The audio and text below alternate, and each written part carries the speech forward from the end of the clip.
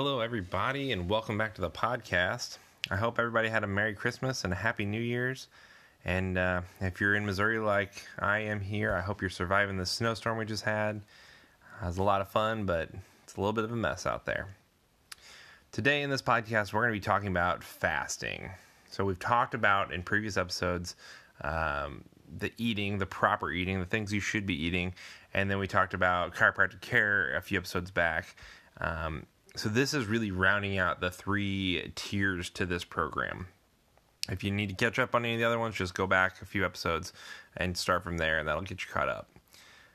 So today we're going to talk about fasting, and it's something that's said quite often, quite frequently, but maybe it's not as practiced as much as it used to in the past.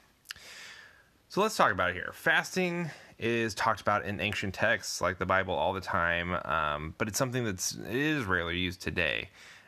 It utilizes time without food, and it helps to regulate the body.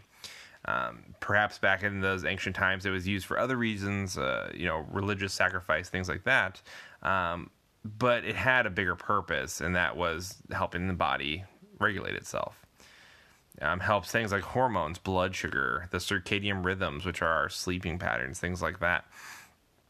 They all work on cycles. So if you think about a blood sugar cycle, you put food in your body and the blood sugar spikes and then it crashes back down. We'll talk about that in a second. That's a cycle. If you think about sleeping, you go into your deep REM sleep and you come back out into lighter sleep and back and forth, and those are on cycles too. Fasting can help to regulate these sort of cycles and help you get closer to your homeostasis. Homeostasis is just the nice evenness that you should be. It's if you had a cup of water that had a little hole in the bottom of it, it's going to slowly drain. So you got to keep putting more on top, right? So you got to try to keep that in its perfect amount. That's homeostasis. Now, fasting can be a little bit tricky, and some people, they do multiple day fastings, and that can be really hard, but I'm going to show you a nice, easy way to do it, and it's going to be a much simpler way to go about fasting. So first, what I want to talk about is I keep talking about cavemen and why cavemen eat this way, and now we're related to cavemen, so we have to think about that. Well, why in the world would a caveman have fasted? Well, the fact is as caveman was eating throughout the day and the sun was starting to go down, he found shelter because there were, in his time, much bigger predators out there looking to hunt down food. And things like a saber-toothed tiger, for instance, would easily be hunting at night, looking for their, easy meal that they can have because they were nocturnal.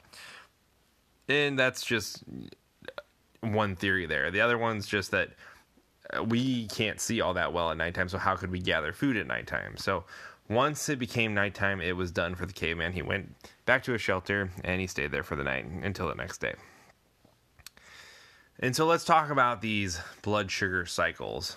Most people, they'll be waking up in the morning, probably getting ready for work somewhere around, maybe they've got to be at work at 8 o'clock, so they're eating breakfast at 7 o'clock.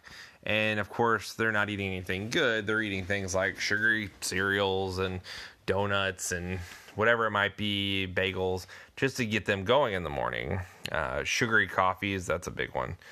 And so right away, they're going to take their blood sugar, which is at an all-time low for them because they're fast. They're going to break their fast. And so they have an all-time low blood sugar level, and all of a sudden they're going to ramp it up really fast. So it's going to be like 0 to 60 in 60 seconds, whatever it is. Whatever makes a fast car, it's what's happening for your body right there. But since none of this food has much substance, not much fiber, not much really nutrition at all, that crashes back down right away. So you're at work, maybe in your first hour of work, and you're already getting hungry again, and you're kind of getting crabby too. So your body went up really fast, and I've got good graphics for this, so if you need a visual, let me know. I can get you a visual. You ramp up the blood sugar really high, and then it crashes right back down within just a few hours. And you maybe have, if you ate, breakfast at 7 o'clock, you've got a few hours before lunch. Maybe your lunch doesn't start until 12:30 or 1 o'clock, something like that. You've got a long time, and your body will go from this really high amount of sugar in the blood, and it's going to crash down, and it'll go back into a fasting state, which really confuses the body because it thinks it should be back asleep or at least doing something non-strenuous. And most of us have a little bit of stress when we're at work. And so if we feel really crabby at work a lot, this could be why. And so let's say you made it through and you get to lunch. And all of a sudden, if you're like most people, you don't have time to go sit down somewhere and eat a nice meal. You've got 30 minutes, you've got an hour to get lunch, get back to work. So you run to the nearest drive-thru and you get some burger or some fries that just have, again, no nutritional value. So, again, we're not really talking about which foods to eat right now. We're just talking about the fasting part.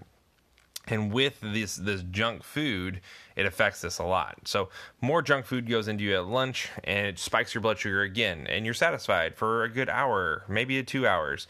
But all of a sudden, you start to get hungry again because your blood sugars have come crashing back down. The same thing repeats until you get to dinner, and then you spike it one more time, hopefully the last time, and it goes back down, and then you can go to sleep for the night. So the normal people, most average people, have 3 blood sugar spikes throughout their day: their breakfast, their lunch, and their dinner. What I want to show you is a better way to do that. And I will point out, some people are night owls, and so dinner is not the last time they're going to eat. They're going to eat again maybe at 9 o'clock or 10 o'clock, 11 o'clock, really late. That will cause a 4th blood spike, and again, that's just even harder on the body. Things like this is where diabetes really starts to run rampant. This is relentless for your body, and it can't recover from it, causing things like diabetes. What I would much rather have instead is a nice smooth curve. You're going to break your fast in the morning with something that's hearty and whole. And hopefully you're breaking your fast a little bit later because we've been fasting. And we haven't talked about the hours yet, but we're going to talk about that really soon. So fasting means you're starting just a little bit later on your eating, and then you should be eating all day long. If you are hungry at all during your feasting time, you need to be eating something.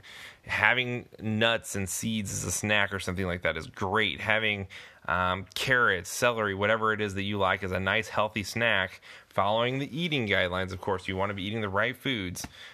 Eating all day long, though. Eating all day long. Until that point comes, maybe it's, again, we'll talk about the timing here in a second, but maybe it's 7 o'clock, maybe it's 8 o'clock where you need to start your fast. That is when you'll stop eating and you won't have anything but water after that. So that is really what this is all about, is a nice smooth curve. Instead of these jagged edges, you want that nice curve all day long. You shouldn't have your body guessing what time it is. So let's talk about that timing. We want to get to the point where we have 16 hours between, and I say 16, really it's between 14 and 16 is your goal. 16 hours between eating our last food of the day that you're on and eating the next food that you're going to have the next day. Some people might call those dinner and breakfast, but some people might call that, dinner and lunch because it's closer to that, whatever it might be. And some people really need to ease into this. So diabetics especially, you might start to feel dizziness, nausea even, symptoms that you're low on blood sugar. And although this can definitely help someone with diabetes, it is something to start really slow in. So start with 8 hours if you've never done that before. Then go to 10 hours and, slowly work your way up in hours. So an example here, if you are going to stop eating at 8 o'clock and then you have nothing but water until you break your fast the next day, and that might come after noon for some people. And in this instance right here, to get 16 hours, you'll eat again at noon the next day. So if you're going to start with 14 hours, you could eat at 8 o'clock and then eat again at 10 o'clock, which isn't too bad. You guys, everyone out there can do that. Just stop eating at 8 o'clock and then you can eat again at 10 o'clock the next day.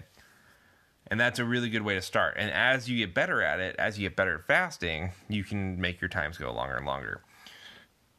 Something that people don't always realize is, well, I have no problem fasting at all because when I'm fasting, I'm never hungry. Your body doesn't really crave food because you're still in your fast period. And that might change for everybody. I've had people tell me they're starving all the time. But especially when I was younger and before I went to, classes like through college, I would eat like a granola bar on my way out the door thinking I was being healthy, eating breakfast. But I was just doing what everyone else was doing. And that was giving that blood sugar spike. So my body woke up, it's ready, it's metabolizing. It wants me to be eating all day. It's ready for feasting. And I only gave it a little granola bar. And so all of a sudden it's mad now. So it gets angry. It gives us headaches. It gives us, migraines for some people. Just fidgetiness where you just can't focus for some people. For kids especially, it's sometimes called ADD, You give them sugar cereal like Fruit Loops for breakfast. And by 1 hour in school, they're complete. And not to mention that Fruit Loops probably had dairy milk on it. Then 1 hour into school, they're crashing because they have no substance in their body and they're crabby. They're giving their teachers a bunch of problems and things like that. So that little fix there of I wouldn't fast a kid for say because they're still growing. There's a whole separate rule for kids, and I'll give that to you here in a few podcasts probably. But I wouldn't fast a kid, but I would definitely get them a good quality breakfast, something with a lot of fiber in it, and then if it's okay with everyone at their school and everything, have them have snacks with them so that they're not starving, for their first 4 hours of the day and making it to lunch. So anyways, that is the timing there. And when you do any sort of fasting like this, one of the big things you're doing is preventing late night snacking, which is extremely hard on our bodies. It's hard on our waistlines too. So if you are the night owl and you're up late, fasting can be a little bit tricky because a lot of people like to be snacking as they're up late at night. I'm not going to tell you when to go to bed, but I will tell you when to stop eating. You just want to make sure you're not eating past your fasting time. Otherwise, you might as well not fast because you're not going to do yourself any good. And we're going to talk more about damage control here in a second. So, once you break your fast, it's time to feast. So what does that mean? So during the day, we need to be sure that we prevent our bodies from going back into starvation mode. In beginning that fast again, right? So if you're feasting and you're hungry, you have to be eating. You need to get that daily calorie recommendation, and we don't talk about calories much, but imagine that energy you need, the vitamins you need, all the minerals you need, everything you need. We need to eat anytime we are hungry during our feasting time. And that's going to be really hard to do, to get all those calories when you're eating the right foods. And of course, the right foods being the plant foods. Look at the last podcast or listen to the last podcast if you don't know what we're talking about right now. But you've got to be eating as much as you can through your feasting time. That's almost as important as the fasting part is the feasting part, because you have to. With this sort of plan, you're giving your body a whole set of nutrition that it's never had before. So you have to be filling it with all the fruits and vegetables that you can get in it during that feasting period, because it's a much shorter window than what most people are used to, and you need to just make sure it's getting as much as it can in that time. So eating right and fasting, that is two of the big things. Chiropractic care is the other thing. That really kind of rounds off this whole plan here. So just with that, you can really do your body a load of good. Be sure to look back at those other podcasts if you do have any questions on the eating right and how chiropractic care might help you with any sort of nutrition or weight loss goals you might have. So let's talk a little bit about damage control before we wrap this up. Now, what is damage control? Damage control is like the holidays. We just went through the holidays. Say you're going to somebody's house and you know it's their birthday and there's going to be birthday cake, and you want to partake in the birthday cake because it's a tradition and it's what, everybody does. So what do you do when you know you're about to eat really bad? So the biggest thing you can do is make sure whatever meal is right before that event that's going to happen, that you are overloading your body with fiber. And the best way to do that, of course, is fruits and vegetables, especially your deep leafy green vegetables, things like that. Make sure that you are loading up on fiber, because as the fiber goes through your body, it acts as a natural barrier for sugar to get to your liver, right? So a sugary cake goes into your body, the liver freaks out, and it causes that sugar to be transported into fat, basically. So you can stop that process by having a lot of fiber. And when I say fiber, I'm never talking about that fiber you stir in your glass. That is never what I'm talking about. I'm talking about plant fiber, what we call insoluble fiber. Soluble fiber is important too, but you're going to get plenty of it if you're eating all the nuts and seeds and the legumes like beans. And we're talking about the insoluble fiber, the natural barrier between the sugar and your liver. So get lots of that. That is the best way to combat those really bad situations. But let's talk about, say you go somewhere, or say even you're cooking at home and somebody in your house is really craving something like, let's say fried chicken or something like that. Let's say fried chicken, somebody was really wanted that. So you brought home from either a store or whatever, made it yourself, whatever happened, you have fried chicken in your house now. So instead of just eating the fried chicken or eating fried chicken and french fries or something worse, put that bad thing you're having with some good stuff. So instead of just eating a whole pile of chicken wings, let's say, how about cutting up those chicken wings a little bit and putting them on top of a salad? And on that salad, having a bunch of other vegetables, which are really good for you. You want to outweigh the bad with good fiber and good nutrition so that it evens out a little bit. And of course, you're using a meat meal with that. And if you don't know what that is, look at the past podcast. That's what that's all about, reducing that meat consumption. But it's important that you try as best you can to really just focus on that good nutrition. Instead of just saying like, well, I'll just cheat really bad this time, then I'll get right back on the horse. It's fine. Everybody does that from time to time. But if you can just damage control, you can get away with that. You can get away with a lot if you damage control really well. So really just work on getting good nutrition in with those bad foods. Even though it's probably I'm never going to say it's a health food, but say you're eating pizza, at least order some vegetables on your pizza. That's enough said. All right, guys, I want to thank everybody for listening. I really am encouraged by how many people are listening to this podcast. And I'm sorry I took a few weeks off here for the holidays, and we've had this crazy snowstorm, things like that. But I am looking to make a few more podcasts.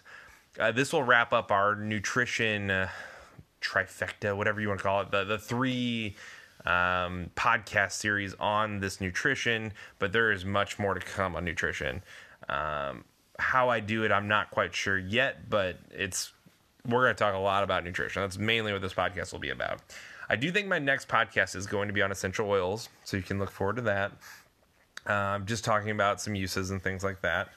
I think that'll be fun for everyone. But yes, thank you everybody for listening. I keep saying watching. It's weird to watch a podcast. Thank you everybody for listening. Look forward to hearing you in the next one. You hearing me in the next one. Take it easy, guys.